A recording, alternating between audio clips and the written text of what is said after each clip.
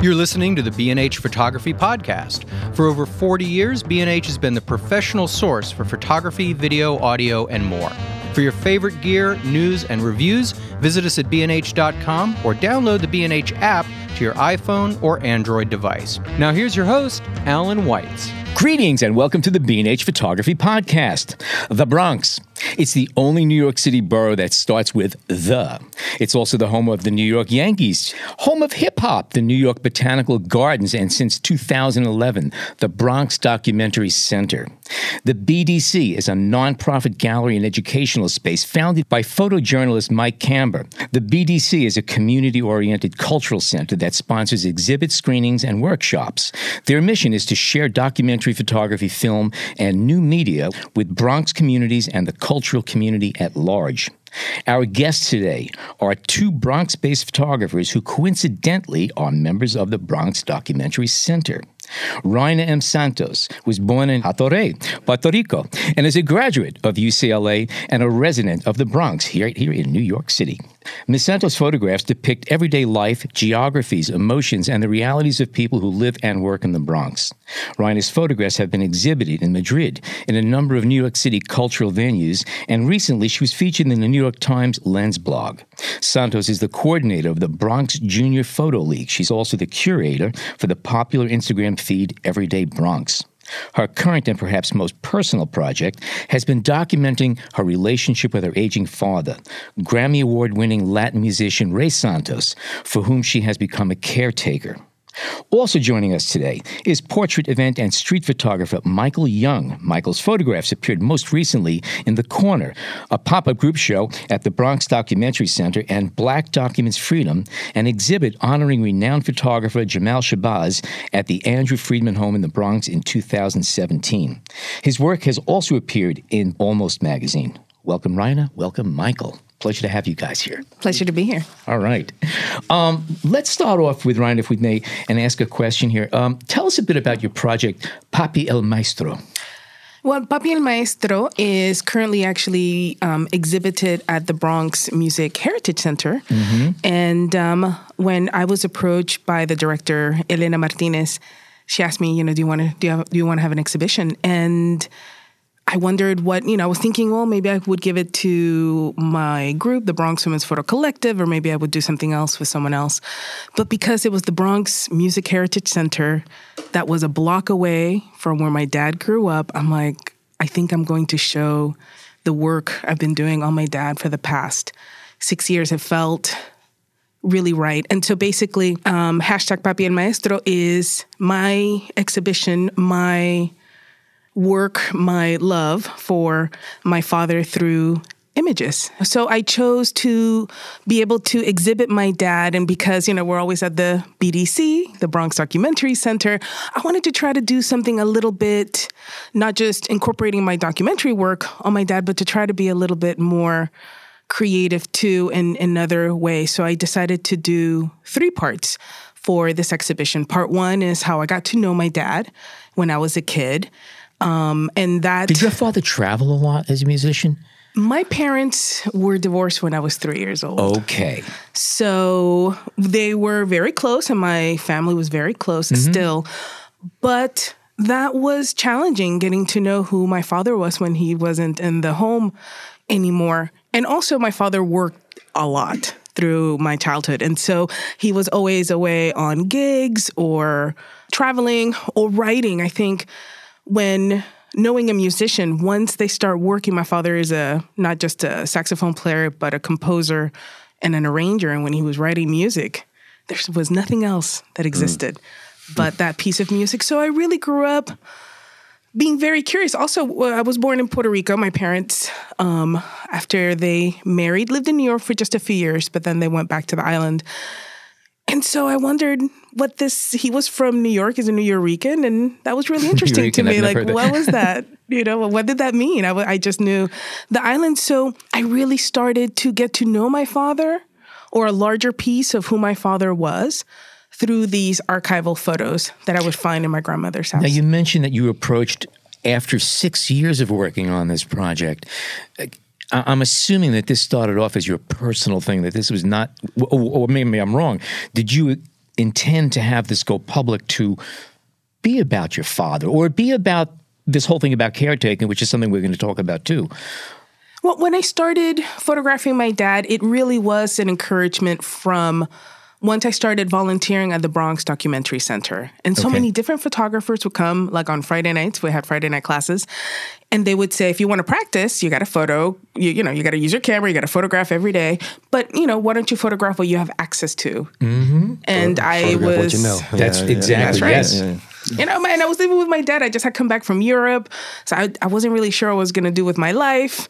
So I just decided to start photographing him. I had done some interviewing with him before, and it was a really positive experience. When I did that, I got to know him a little bit more. So when I came back from Spain, I had lived there for 3 years, and I just came back. He was very different. Okay. And he was living alone at the time, and I just started to take it upon myself to, change things in his house and to help him out. I was going through the process of coming back from Europe and just getting used to the United States again. So I felt a little bit like an alien myself. So he and I wound up hanging out a lot.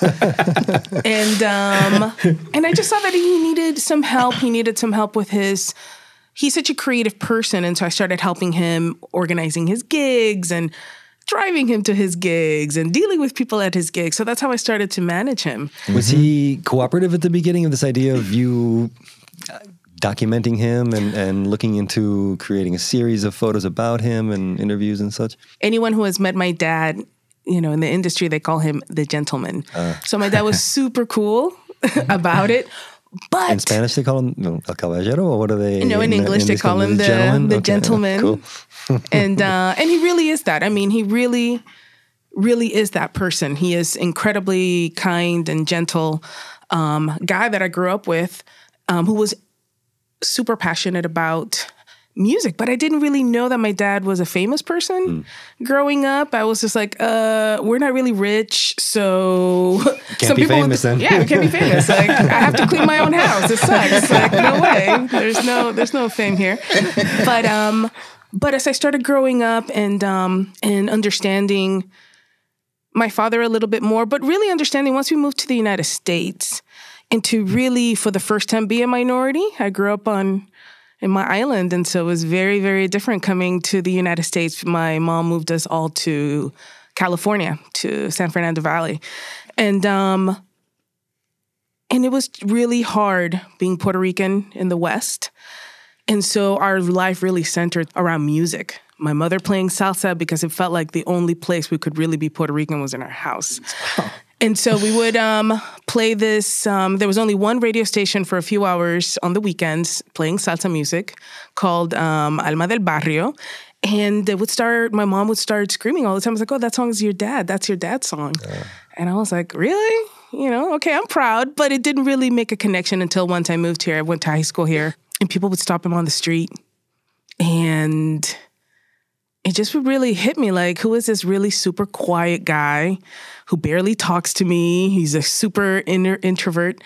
And through starting to interview him, I stole my sister's camera, like her video camera. She still doesn't know. We won't tell anybody. It's not a secret here. Don't worry about that. Please don't tell. She'll hate me.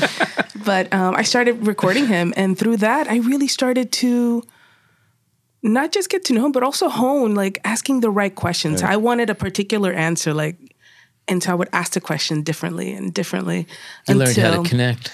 Absolutely. Did it evolve? I mean, it must have evolved over 6 years, but did it start perhaps, or at least maybe in his eyes, about a conversation about his musical career and his legacy and that, and then it became something different about a relationship between you two and your caretaking situation, or no? Is that absolutely? At first, it really was just about his career and really focusing on his gigs and things like that. But once the care started to increase, of something as simple as preparing a meal to then helping him pick out his clothes and things like that, he started to see me differently. I think at first he was very flattered that I would have this kind of intense interest in his life and every story. How many kids does he have? He has 5 kids. I'm the youngest girl. But I have to tell you, my dad is a magnificent storyteller, super interesting.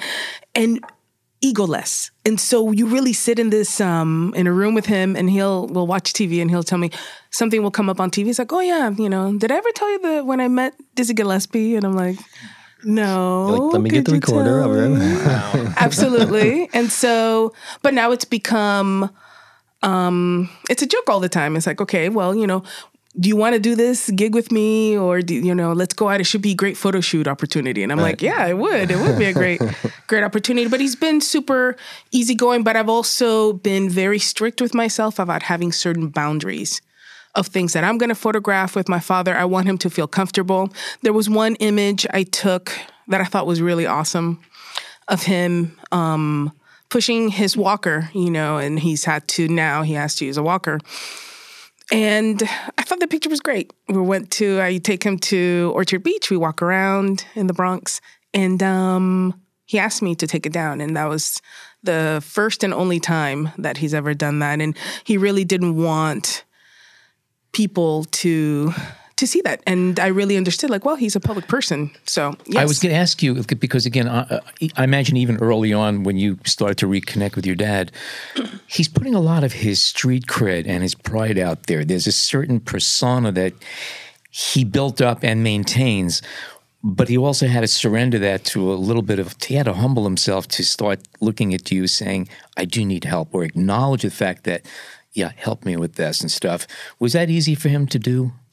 No, it was not. It was not. We actually had a conversation today, and this is one of the things that really encouraged me to open up about the caregiving that I do with my dad, to try to connect with other people that are going through it. That is something that it is incredibly challenging.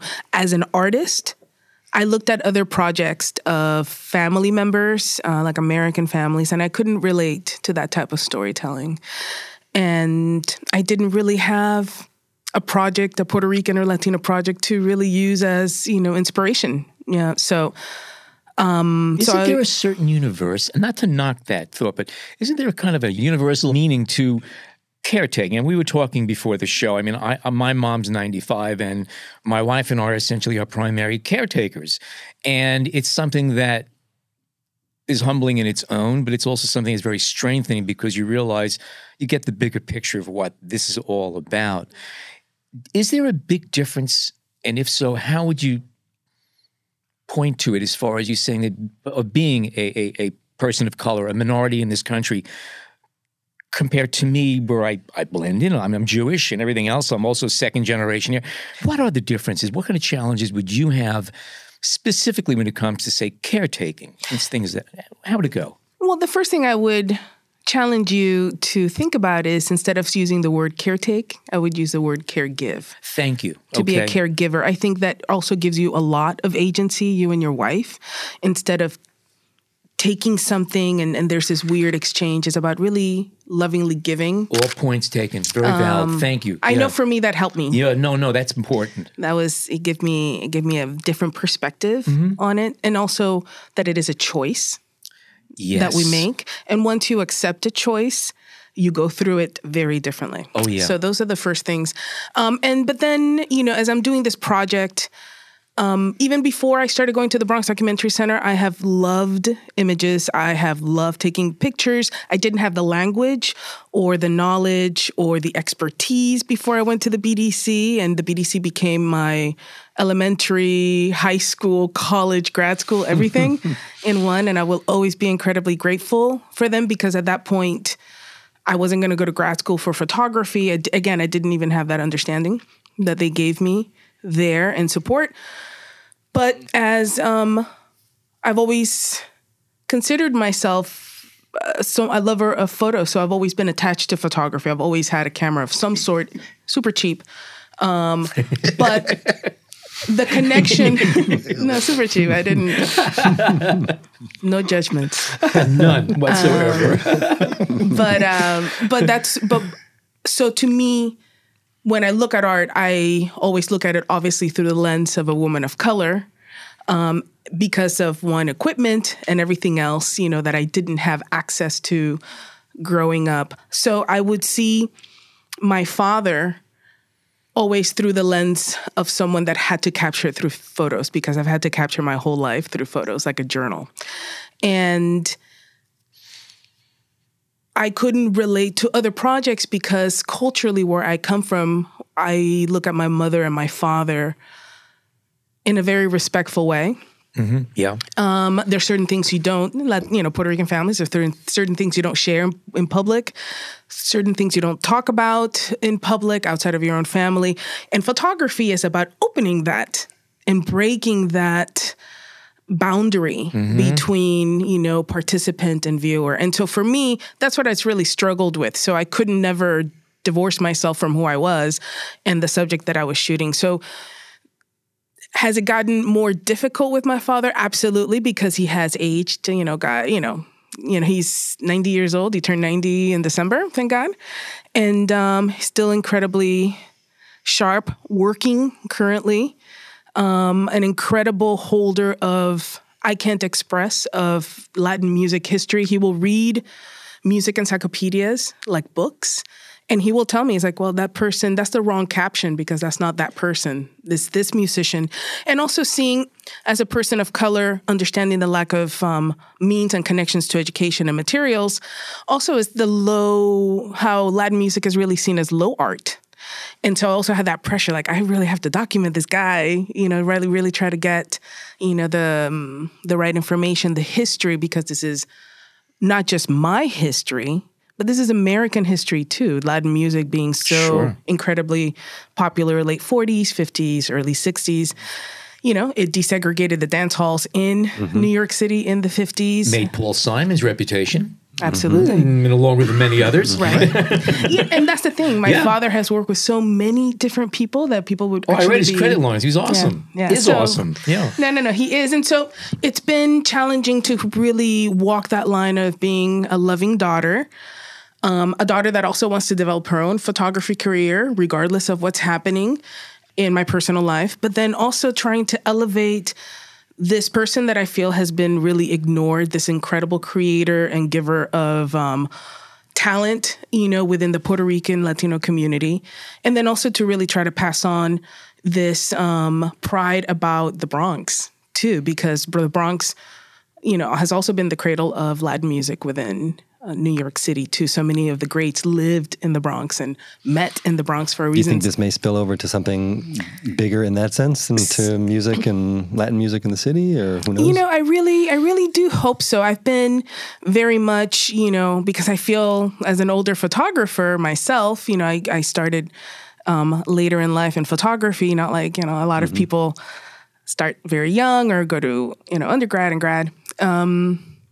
I think that I'm super open for this to really evolve into something new. Was this your first long-term project? Yeah, absolutely. Okay. Yeah. I wanted to ask a bit about, you talked about the gear or the cheap camera. Who cares, right? None of us care about that stuff. But was there a kind of a process to get over the worry about the gear and what you were using and legitimizing the process because, I don't have a good camera or something like that? And then how did that evolve? And I see you shooting with the Fuji, which is kind of, in some ways, right now the camera of choice for street and documentary and things like that. So talk a little bit about that process too as you went along.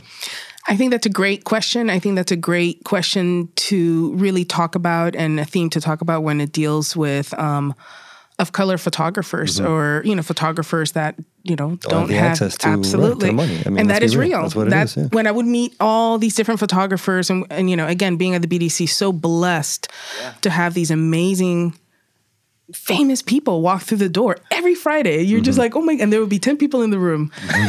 So you can ask all the questions you wanted. But one of the questions always would be is like about access. Where did you get your, not necessarily about, what camera you're using, but how can we create art if we don't have that $10,000 camera, and it became this personal and political point for me. And it really informed me as I continued, and this is why I do the Instagram feed. I'm the founder of Everyday Bronx and part of the Everyday Projects group.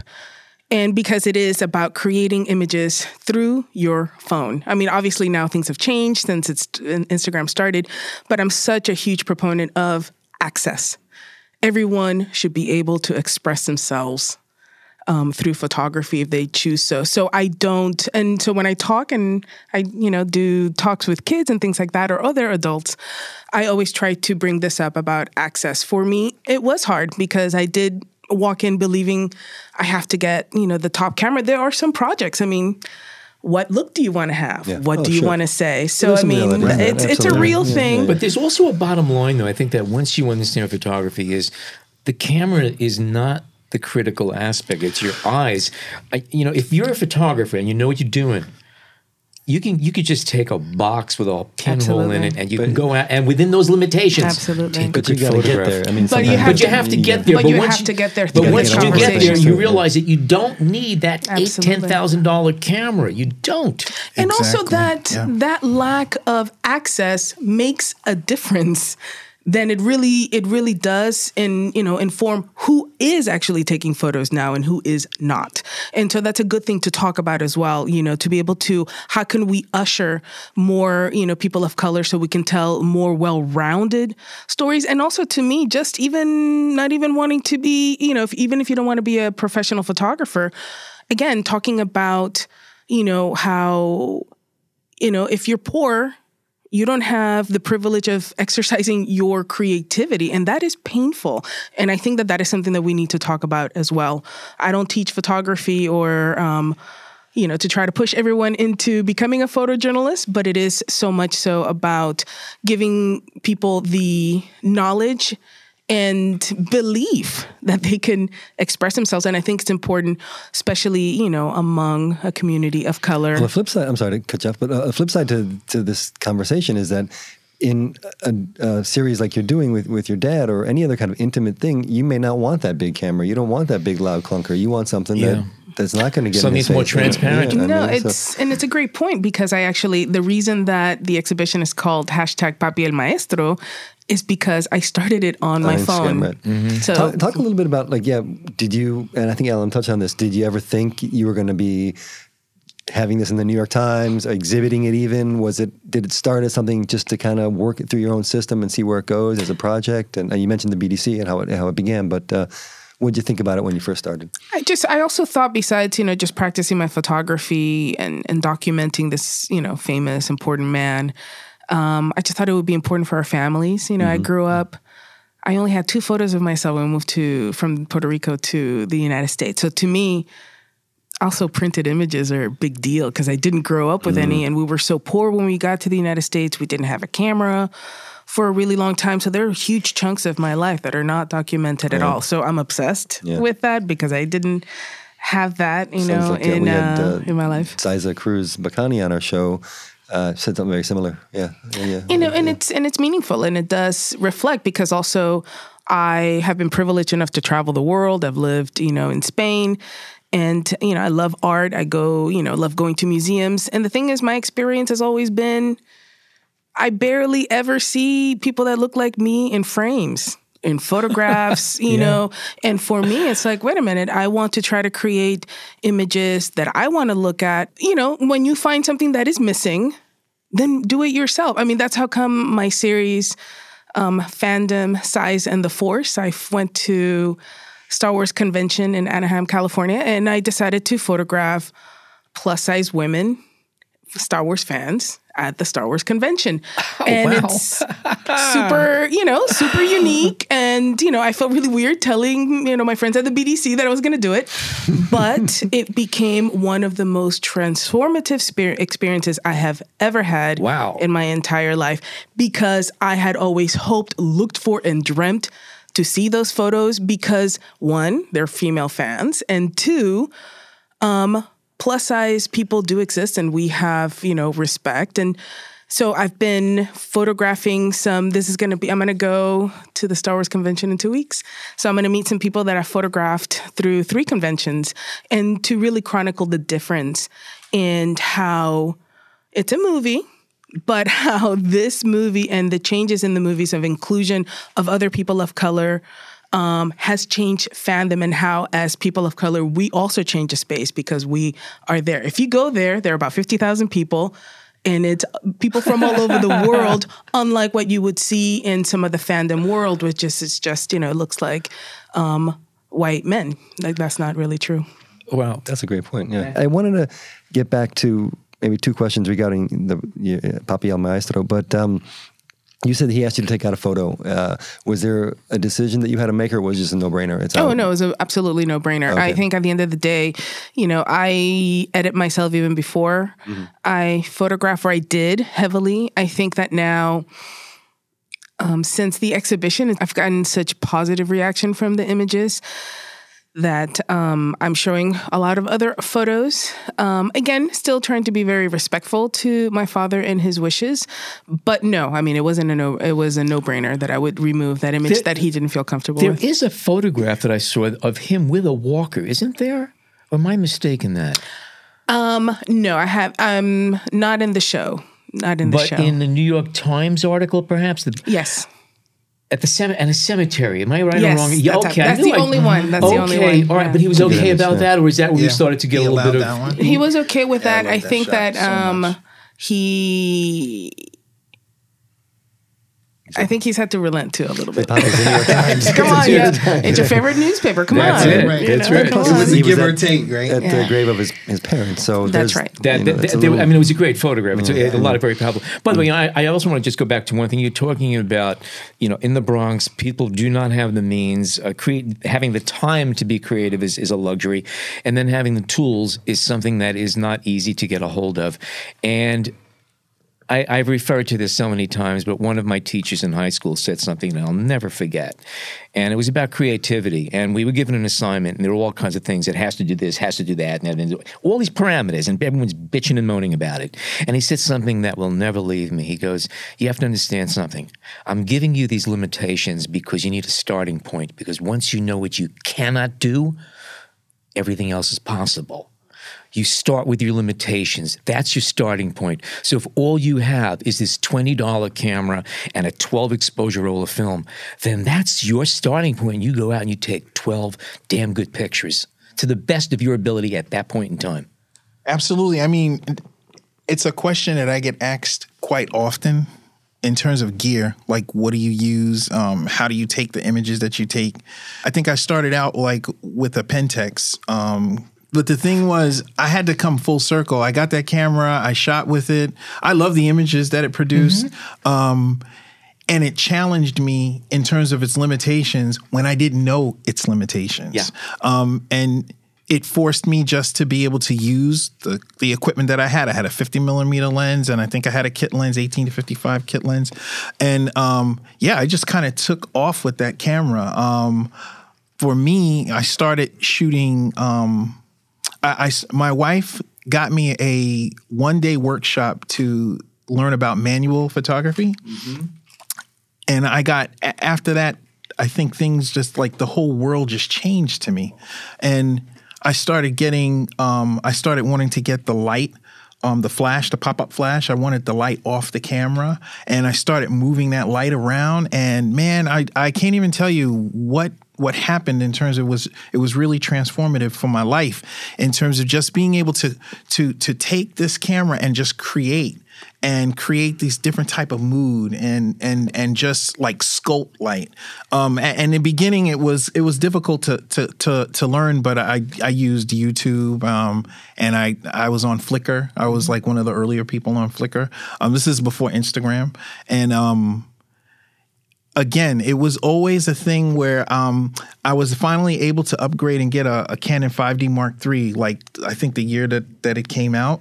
But the crazy thing was, after I started shooting with the Canon, I loved the images, loved being able to shoot full frame, and it gives a different look and a feel. But it didn't make you more creative. No. Or it didn't make you a better photographer, right? It never makes you a better photographer. That's right. If you can't take decent images, even with a cell phone, then, it really comes down to your creativity, your eye. And the thing that I love about photography that I carry with me is I don't have to be in competition with anyone but myself. Everyone has such a unique perspective and vision that it can't be reproduced. 10 people can be in the same room taking 10 different pictures of the same subject, but it always comes out different. So it never ceases to amaze me. And that's kind of what I use when I talk to people about not getting hung up on gear. I started out a little hung up. It wasn't, I think, until I upgraded and got the camera that I wanted and got the lenses. I look at the camera body is really the camera.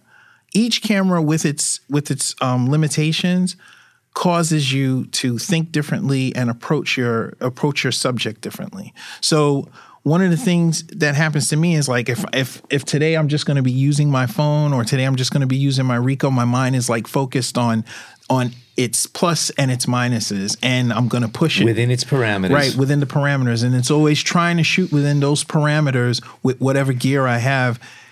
Helps me not to like obsess over getting a 5D Mark IV, which I'd like to get, and I'd like to get the Fuji GX. I'd love to shoot medium format, but I'm actually shooting with a Rolly as well through the BDC, and I'm shooting film, and I'm shooting 120 film and shooting medium format, and my God, I love it. I love it so much. I love the aesthetic of it.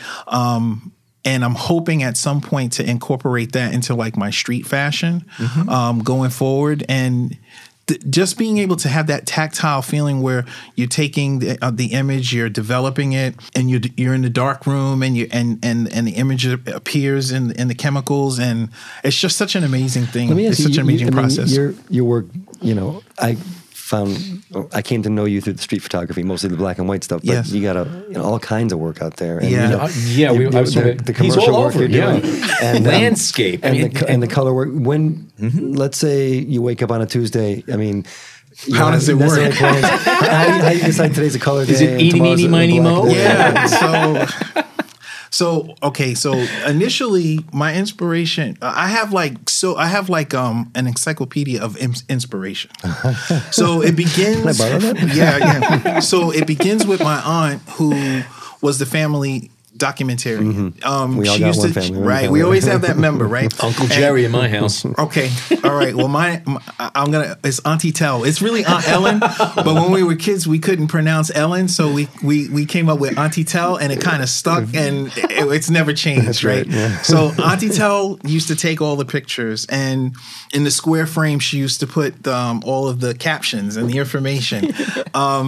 And it filled the albums. And I remember as a kid always loving, that I could always see the milestones in our family history in those albums. And she even created albums for each one of us. She was really, really good at documenting things. Do you think we're going to be passing hard drives down to our grandkids with folders? That's how it's looking right about now. Yeah, I know, and it's scary because I don't know how many kids are going to be able to crack those things open. Right. I know. And if they crash, it's all gone. A whole other topic.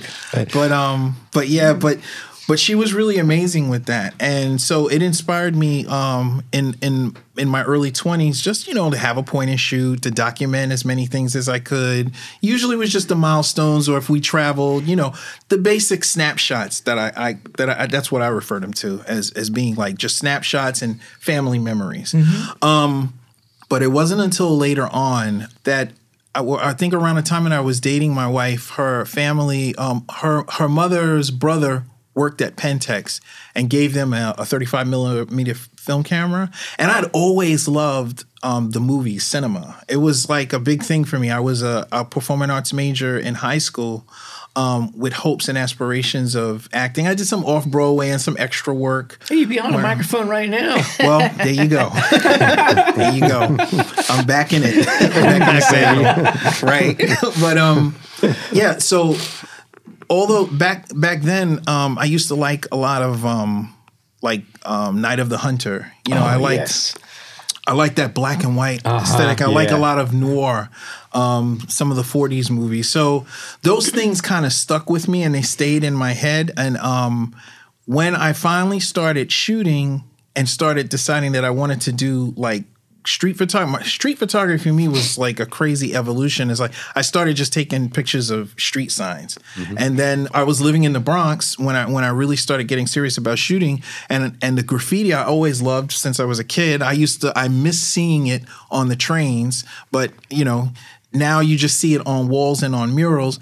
And so I used to go around and photograph that. And then I started thinking like, well, I think it would be a little more interesting if I had something in the frame, some kind of human element.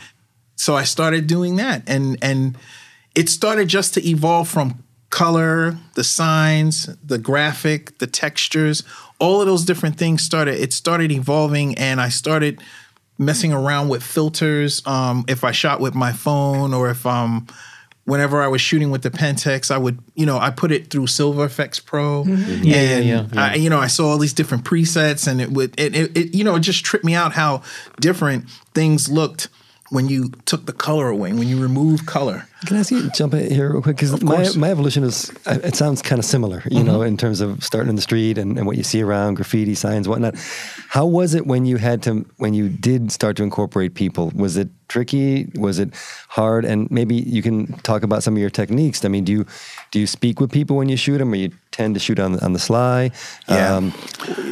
Probably a little bit of both, but talk about how that was. And it's hard for people to make that break, start and shoot people, strangers, of course. Yeah, that's another question that I get often. Like, do you approach people? How do you deal with the human element? And I think it evolved just like it did with the signs and the graphic. I started incorporating people into it, and then I would actually go on YouTube and I would look at like Eric Kim, or I would look at I'm trying to think of, the names are starting to elude me at the moment, but I would look at like Gary Winograd, and I would look at Bresson, and I would look at all of these different people's work, and I would try to see if there was a way that I could incorporate people without being seen. I wanted to be as not present as possible.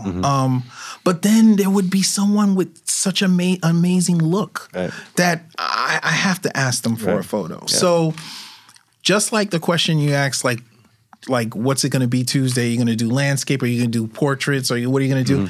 Man, it's like wherever my eye takes me, and it's really more than my eye, it's wherever the light takes me, Yeah. One of the reasons I love Mike's work so much, I met him, we were both started out as volunteers at the Bronx Documentary Center. One, just meeting other Bronxites that love to photograph the Bronx, because when you're doing it, as a photographer, you're out alone. It's, you're by yourself. And so, of course, you think like, well, maybe, I'm the only person taking photos of the Bronx. But to be in a room full of people that, are interested in the Bronx as well, or that love photography was, life-changing for me. Yeah. But I just love his point of view of the Bronx. I think you can really see, even though he wasn't born in the Bronx. Right, thank you. They keep reminding me of that. Yeah. I just had to say it. I know. People would comment about it. Yeah. But there's such love that you have for the Bronx, and you can see it through your images. Also, he's an incredibly humble guy, and I think he is such an fantastic talent. And you are so diverse with what you do with your photography. But the feeling is mutual. I love looking at your Instagram. And I love looking at yours too. You're featured on Everyday Bronx a lot. Yes, yeah. Talk a little bit about the Claremont Village project. Okay, so the Claremont Documentary Project explores diverse lives and stories of the residents of the Claremont Village, which is a New York Housing Authority public housing development located in the Morsania section of the South Bronx. So through photographs, oral history, film, and multimedia, Rhynna, myself, and a group of other photographers are going to be exploring a range of political and economic issues such as lead contamination, food security, access to healthcare, infrastructure, and policing. We also will follow the lives of everyday families, collect oral histories from the houses of the oldest residents, and chronicle the West African community that's there. The first year of the project was from 2017 to 2018. It was photographed by the Bronx Photo League. and their work resulted in the festival that you attended, which was Claremont Illuminated. Right. Yeah, it was a 2-day outdoor photography festival that happened at Claremont Village. In the project's second year, there are myself and Rhynna and 10 other photographers. What we hope to do is bring a wide range of experience to storytelling there. Yeah, so that's pretty much what we hope to do. We hope to explore all these different topics. I have a project that I'm working on called Generations because of my personal experience growing up in the projects. And the thing with the projects is it's had a negative stigma attached to it. It doesn't matter what borough or what state a project development, a housing project is in. It generally has a negative connotation to it. And so growing up there, I saw the humanity of everyone who lived there. But I know that when I was young, I kind of wanted to get out of the projects.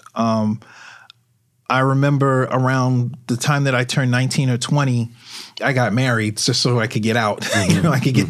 I wanted to get out or get out of my mom's house. Is like how do I say this? That idea of wanting to get out is kind of like baked into to growing up there. I mean, it could be. It could be, of course. I mean, everyone's different. I get that, but right. I mean, it seems to be such a part and parcel of it, and that needs to change, right? I mean, exactly. Is that kind of what we're talking about? And so one of the things with my project, it explores the way people see or are perceived who live in the housing projects.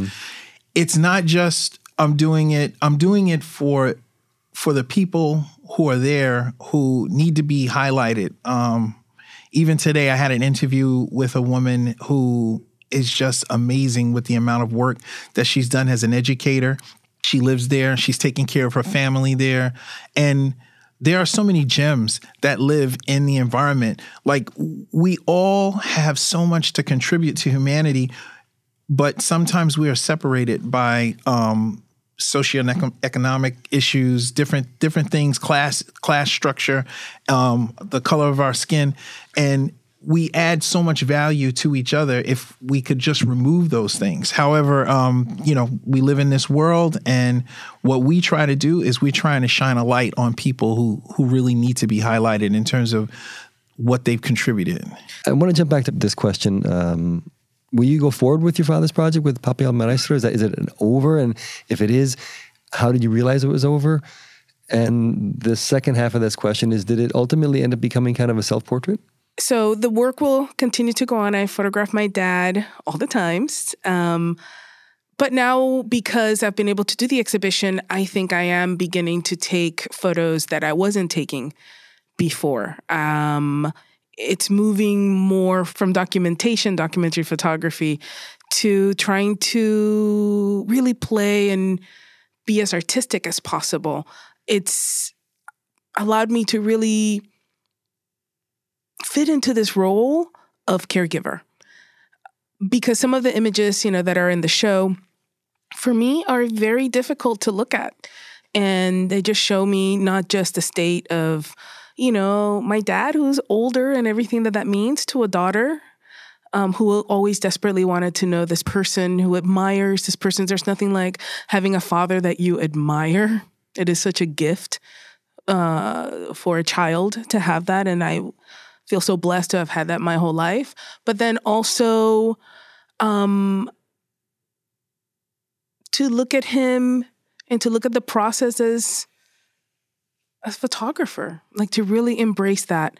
And it's been a long journey to really call myself that and to express myself in that kind of way. And lastly, I would love for this conversation to go on when it comes to other caregivers, because it is an incredibly difficult position to be in.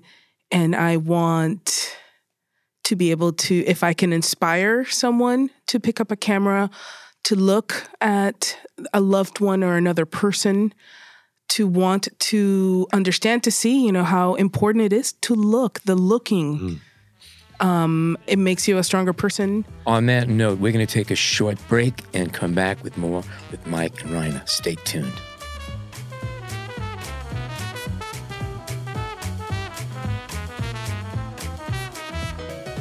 We hope you're enjoying this edition of the B&H Photography Podcast. Send us a tweet at BHPhotoVideo, hashtag BHPhotoPodcast.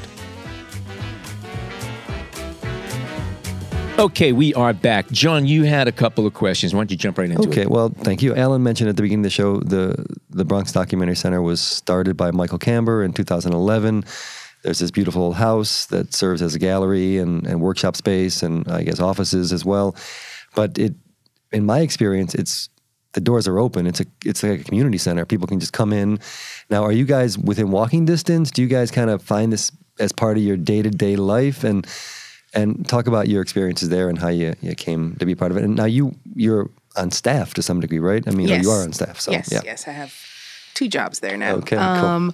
But when I first found out about the BDC, I was at my first exhibition in New York City. Someone brought up the BDC, and I had never heard of it.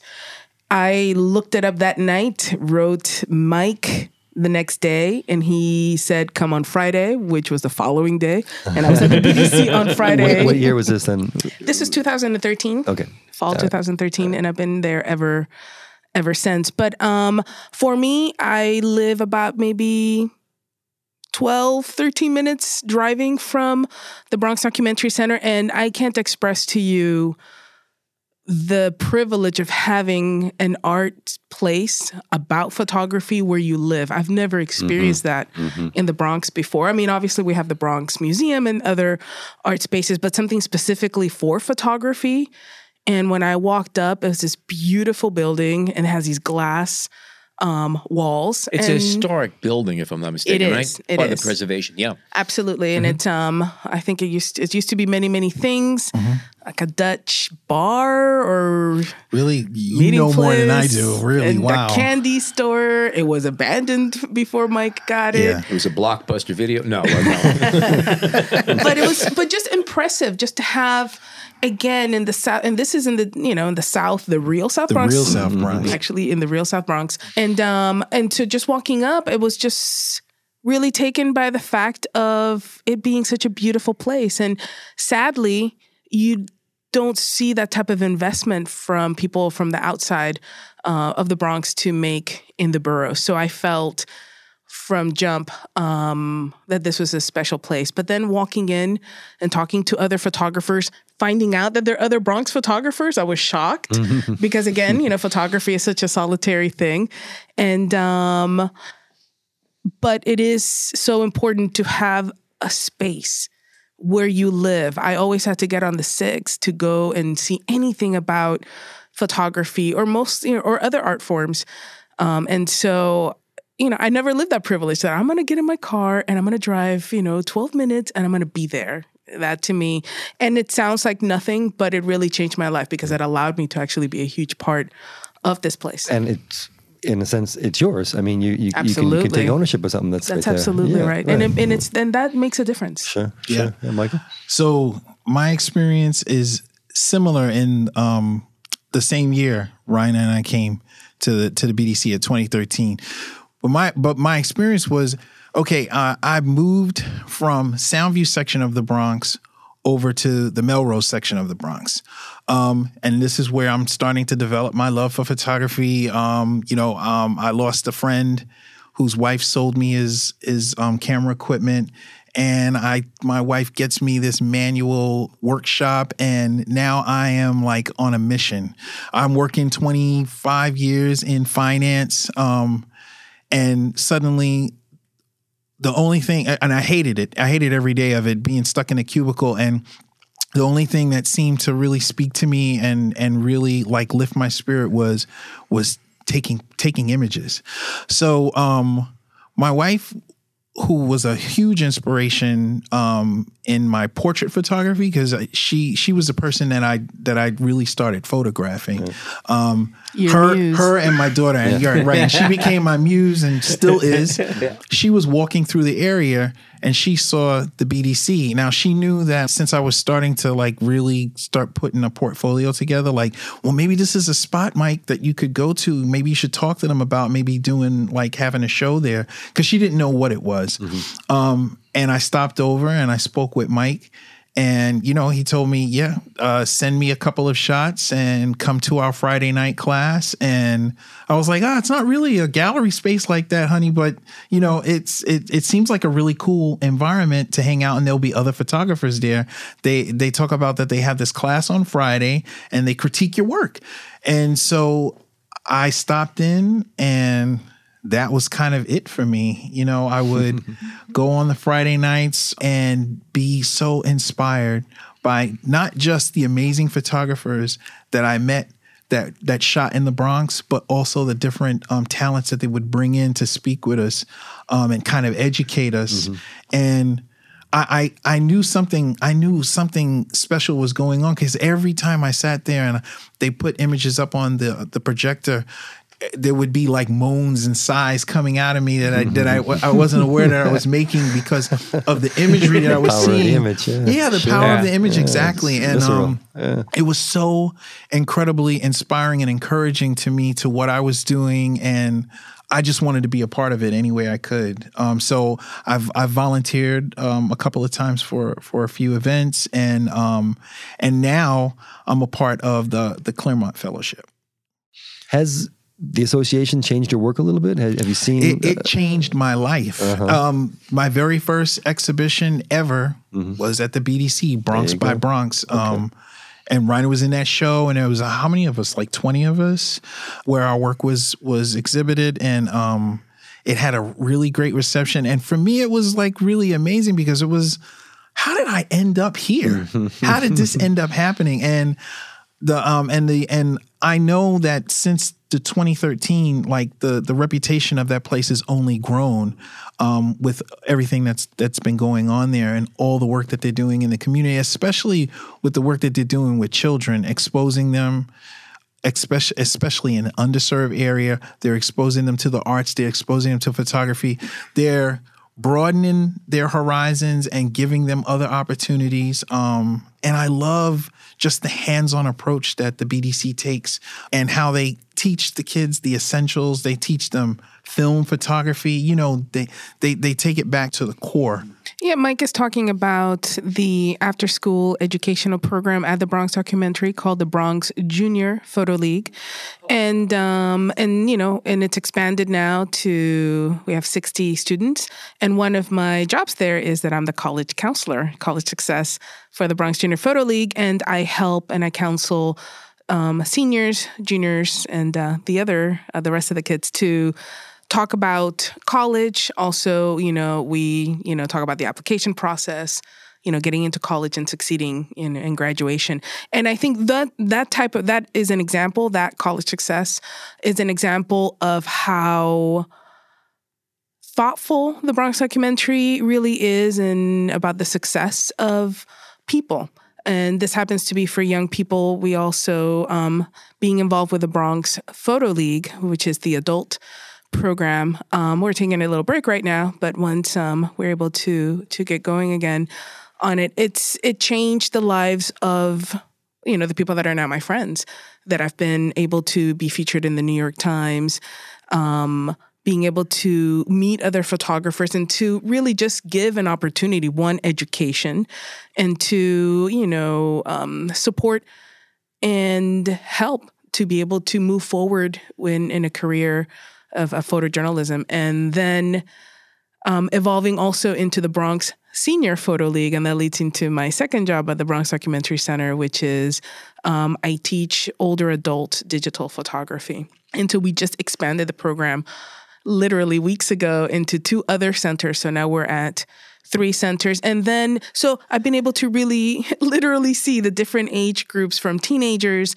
to adults to older adults. And what I have seen similar, in all these groups, is this desire to learn and to grow and evolve. And if you really do quality work, quality educational work, you will get that back. And that's what I love about the BDC. The BDC also runs, it's a group of people because of the incredibly dedicated staff. People are attracted to go there because they themselves have very similar philosophies about community, about work, and also about art. And so I love that about the Bronx Documentary Center. But I started as just a volunteer, and now Do you get the connection between everything you just said and our original conversation when it came to your project about your father?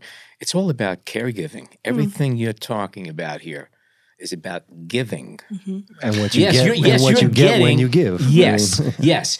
But you talk more about giving than taking and getting. And this is why I really wanted to develop my photography career in the Bronx with other people of color. I was, lucky enough to go to UCLA for undergraduate studies. And again, being a minority there too. And I just didn't want, because this was now my choice. I could do whatever I want, but now I wanted to really try, my hand at photography. But I wanted specifically, it was a choice that I wanted to develop this art form surrounded by other people of color, and for them to be my subjects as well. And this group of people at the BDC want to give. I mean, it's an incredibly challenging job.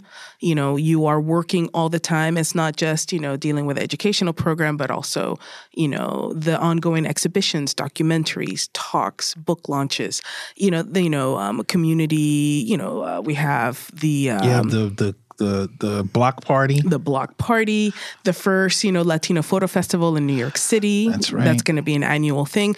And just also being at the forefront of really thinking, how can we do gallery work differently? Right. And we have amazing people and that do that. How does it start? Is that just someone who wants to join? Is there a membership with a small dues? I mean, I'm assuming No, it's great that you brought that up. We do have memberships for, to be able, everything is free for Bronx residents. But if you don't happen to live in the Bronx, there are small fees. You're not lucky enough to live in the That's Bronx. right. That's right. There's small fees for different events that we do have. And so the membership gives you a lot of access. Right. And also there's a lot of swag and gear that goes with that too. Right. That's some of that swag. And outside of some of the things that we have that run, on a weekly basis, we also have special workshops.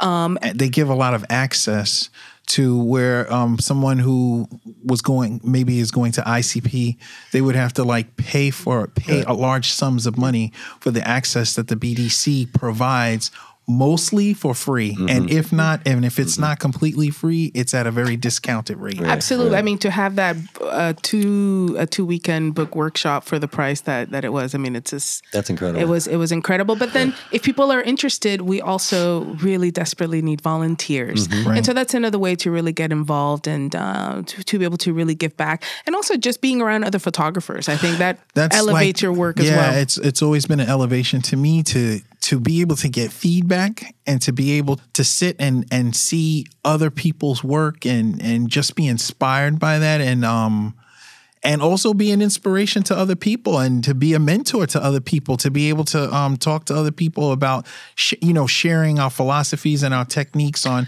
how we achieve certain things. Yeah, and this, going back to the question that you asked, what the difference, about the caregiving, and this is exactly why the Bronx Documentary Center, being in the Bronx, elevates it and makes it unique, because it is around people that have grown up without that. And there's a level of appreciation, and then also a deep understanding of really needing to pass that on, because the cycle needs to continue, and hopefully be able to really usher younger people and older adults into creating. It's like, there's an artist inside of you too. That's and maybe right. you didn't have the time for it now, but you can do it now. Let me ask you real quickly, is the part of the mission of the BDC to document the Bronx necessarily? Or, are there photographers there who are working on projects that have nothing to do with the Bronx? They're just using it as kind of their base? No, absolutely. No, we have photographers that covering, different, things that are happening in different countries, different states, Manhattan, everywhere. Where's that now? What? I don't know. You mean downstate Bronx? Exactly. But I think it's so we have photographers that are working on a lot of different things, not just in the Bronx, but there is a need, specifically in the South Bronx, to fill a need for people that without a place like that wouldn't have that level of access. I took last year my Bronx Senior Photo League class to the Met, which is a museum that people from all over the world come and see. It's an icon to New York City. And they've never been there. They right? had never been there. All of them Wow. had never been to the Met. And also it's a large eye-opening thing about what are our institutions really doing to outreach to other New Yorkers. Good point. Right. Yeah. You know, what type of, because some of these institutions are incredibly expensive to get into. Again, who gets to look at art? Who gets to appreciate art? Who gets to be surrounded by that beauty? And so it was a big deal for us to go. And I told him, this is a political thing. We're going to this place because this place, you belong here. And you're going to change that place just by being there. And telling that to older adults, they were on fire and they loved it. That's awesome. They loved it. Even the ones that had a difficult time getting around, moving, having physical limitations. Well, just think, if part of the goal is to have the stories of the Bronx told, just think in 10 years or 15 years when the first generation of kids that started it or came through the BDC are out there telling their own stories. It's just going to grow. That's going to be something. That's going to be something to see. Yeah. No, and it's really important also as, with kids, adults. I am a direct, I benefited from the education. It made me feel differently.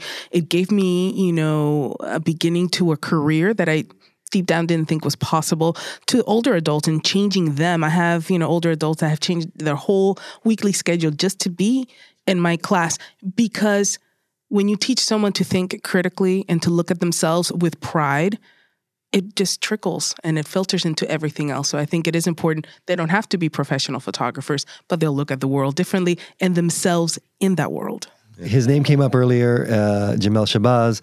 So, and I heard you say he was a mentor. I know for you. So, can you guys just talk a little bit about his influence, the role he's played, the status he has now in New York City photographers, and anything else you want to comment about him?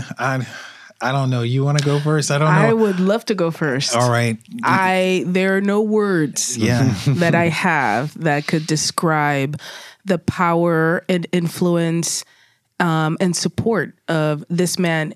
I love social media because I actually got a hold of him on his website and I wrote, I want to get into photography. This is before I went to the Bronx Documentary Center. I don't know how to do it. And actually, I met him at his favorite printer. He was printing some images and we sat, in this place. And he spoke to me for 2.5 hours and he was so kind. And this is the first real photographer that I ever met. I remember as a teenager going to a museum, going to El Museo del Barrio, and I saw his work and I had never in my life had seen a photo book with people that looked like me before. And, and with a Puerto Rican flag. And it shook me. I couldn't afford the book, so I couldn't buy it. But I remember that. And I remember calling my best friend. It's like, I just saw this book and I just can't believe it. I've never seen this work before. I've never seen these images. And it changed me. And to be sitting in a room with him and he encouraged me to apply for this contest. And, I was chosen. And I was chosen with a photo that I took on the way to go see him. Oh, wow. And that's crazy. And out of respect, I applied just because he told me to. So of course I had to. And that's the first time that was ever featured in a gallery. And it was an image that I took and on my phone, on my cell phone. Yeah. So, Michael, anything you want? So I don't even know where to start with Jamel. He's been a mentor to me. He's been a friend. He's an iconic photographer, but he's such a gentle and humble. He has such a gentle and humble spirit. Now, my first actual meeting with Jamel was I was told by Laura James. She kind of put that show together at the Andrew Freeman for Black Documents. That we were in the show with Jamel Shabazz, and I was like, oh my gosh, I seen this man's work. This man's work is incredible. As a matter of fact, some of my street fashion is modeled after Scott Schulman, the sartorialist, Bill Cunningham, and Jamel Shabazz. So I was blown away when I was told that I was going to be in a show alongside the work of Jamel Shabazz. He reached out to me on social media started commenting on my work. I was blown away. I mean, I could not believe it. And he had been such a I don't know any of the words to say, but besides mentor, and he's been such an encouragement to me. For someone who's an amazing talent like that, to be that humble and be that giving of himself, it's just extraordinary. And he's just been, again, like such an influence in terms of what I'm doing now and how I'm shooting. I also think his influence is only growing. I mean, he's and it's really important to really see, you know, the history that he covered that no one else. Absolutely. Historically, his work is incredibly important, you know, and how people just his connection with his subject, with the participants in the images. You could just see, you know, for someone to look at you, to look at the camera in that kind of way, there had to be this incredible special connection.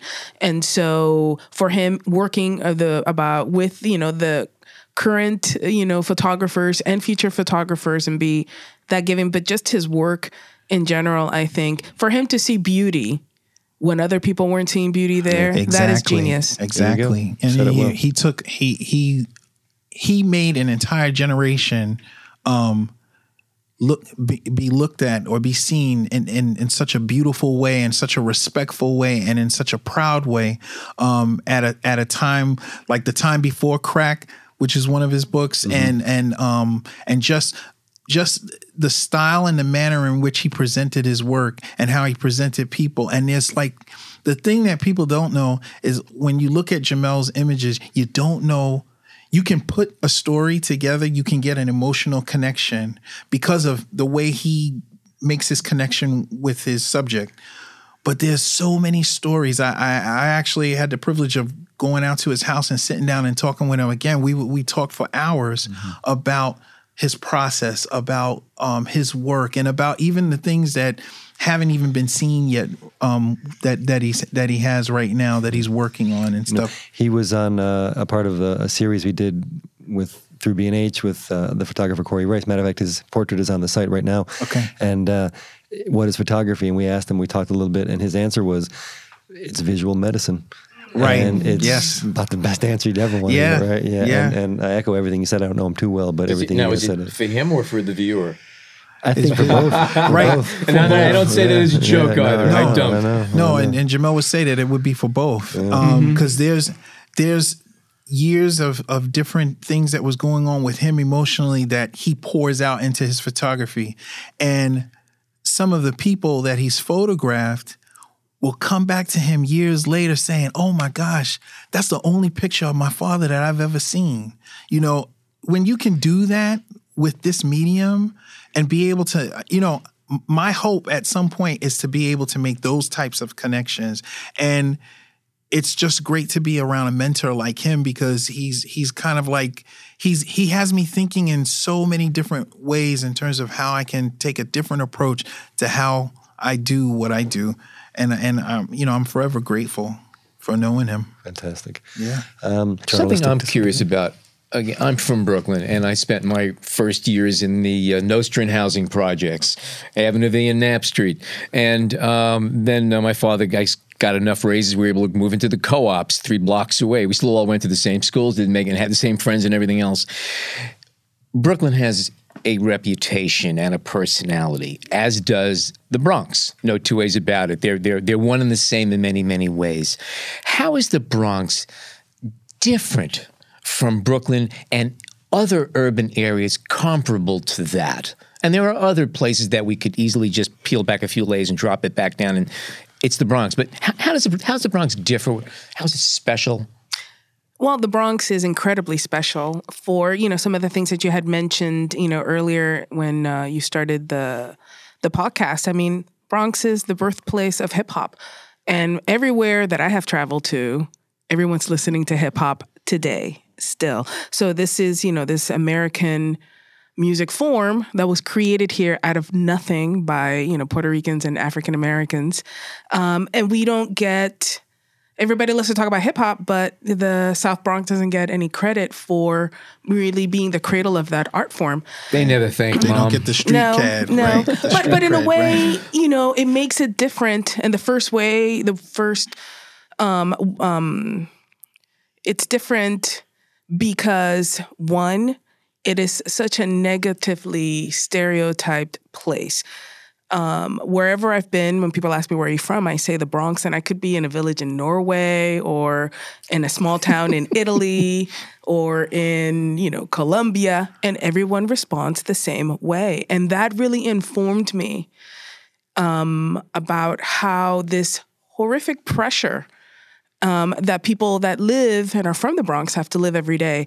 When I was there in high school, my high school girlfriends would tell me about, the Bronx, and I would always be super positive about things. And they were just like, things here are, I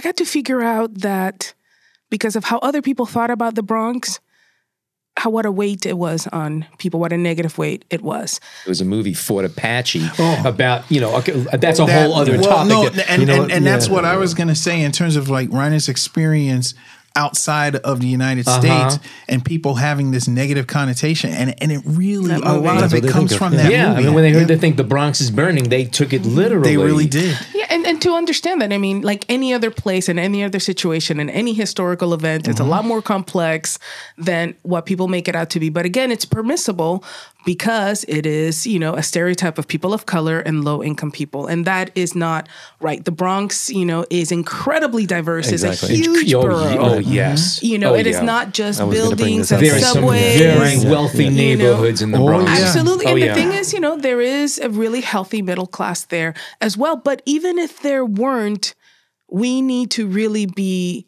respectful to what is so wrong with being of color and poor or low income. Why is that okay to be the butt of every single joke?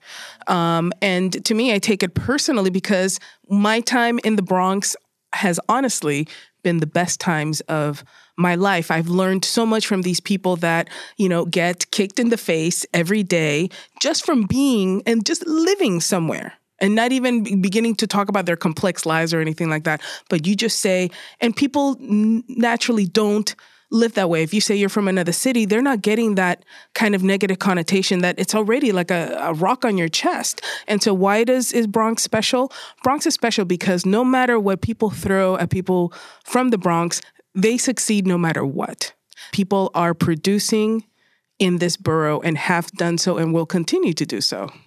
Yeah, I have to ditto what Rhynna said in terms of the Bronx. And see, I grew up in Brooklyn. Brooklyn was like, when you think of the mongoose and the cobra or the snake, that's how it was between Brooklyn and the Bronx. And more so when the Dodgers were still in Brooklyn. Well, but that's another story. That's a whole other story too. Yeah, I'm sure more so. But I know that when I was young, if I was going to a party and it was in the Bronx, we were like, nah, we're not going up there. But it had such a negative connotation to it, and it's not that Brooklyn didn't, but again, it's like just these two separate entities, But one of the things, I've been in the Bronx for about, I want to say close to 20 years now, and the Bronx is an amazing borough with amazing people. I still will always be Brooklyn born because that's just, that's the whole thing with Brooklyn. It just has this whole,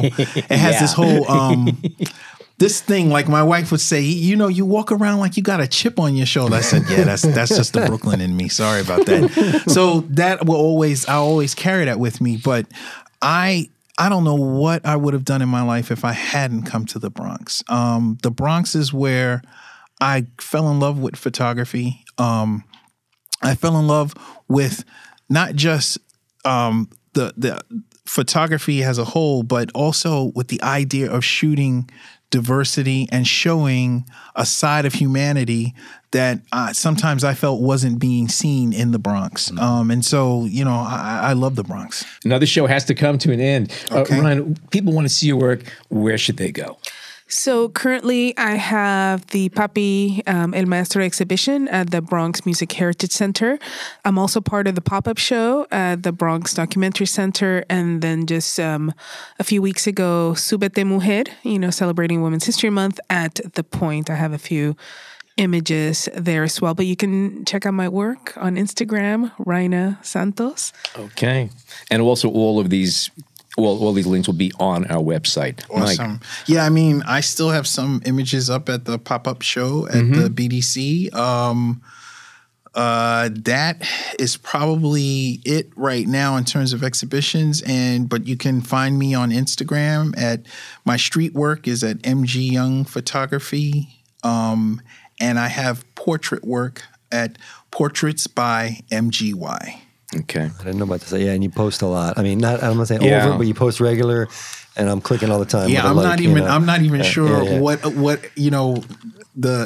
how often you're supposed to post and not post, but just kind of like I just throw stuff. If you up. ask 10 people, you'll get 10 different opinions. Yeah. No. I'm saying you're a regular post. You got a great Instagram feed, is what I should have said. And Thank you so much. I appreciate it. Yeah. Also, Everyday Bronx. Everyday Bronx. Yes. Take a look at that. And and I should point out too that to also check out Everyday Black America. I'm actually one of the curators and one of the contributing photographers. Oh, great. For Everyday. And it's under the Everyday family. Okay. And it's BronxDocumentaryCenter.org. Is that the website? That's right. Okay. BronxDoc.org. BronxDoc.org. Okay, great.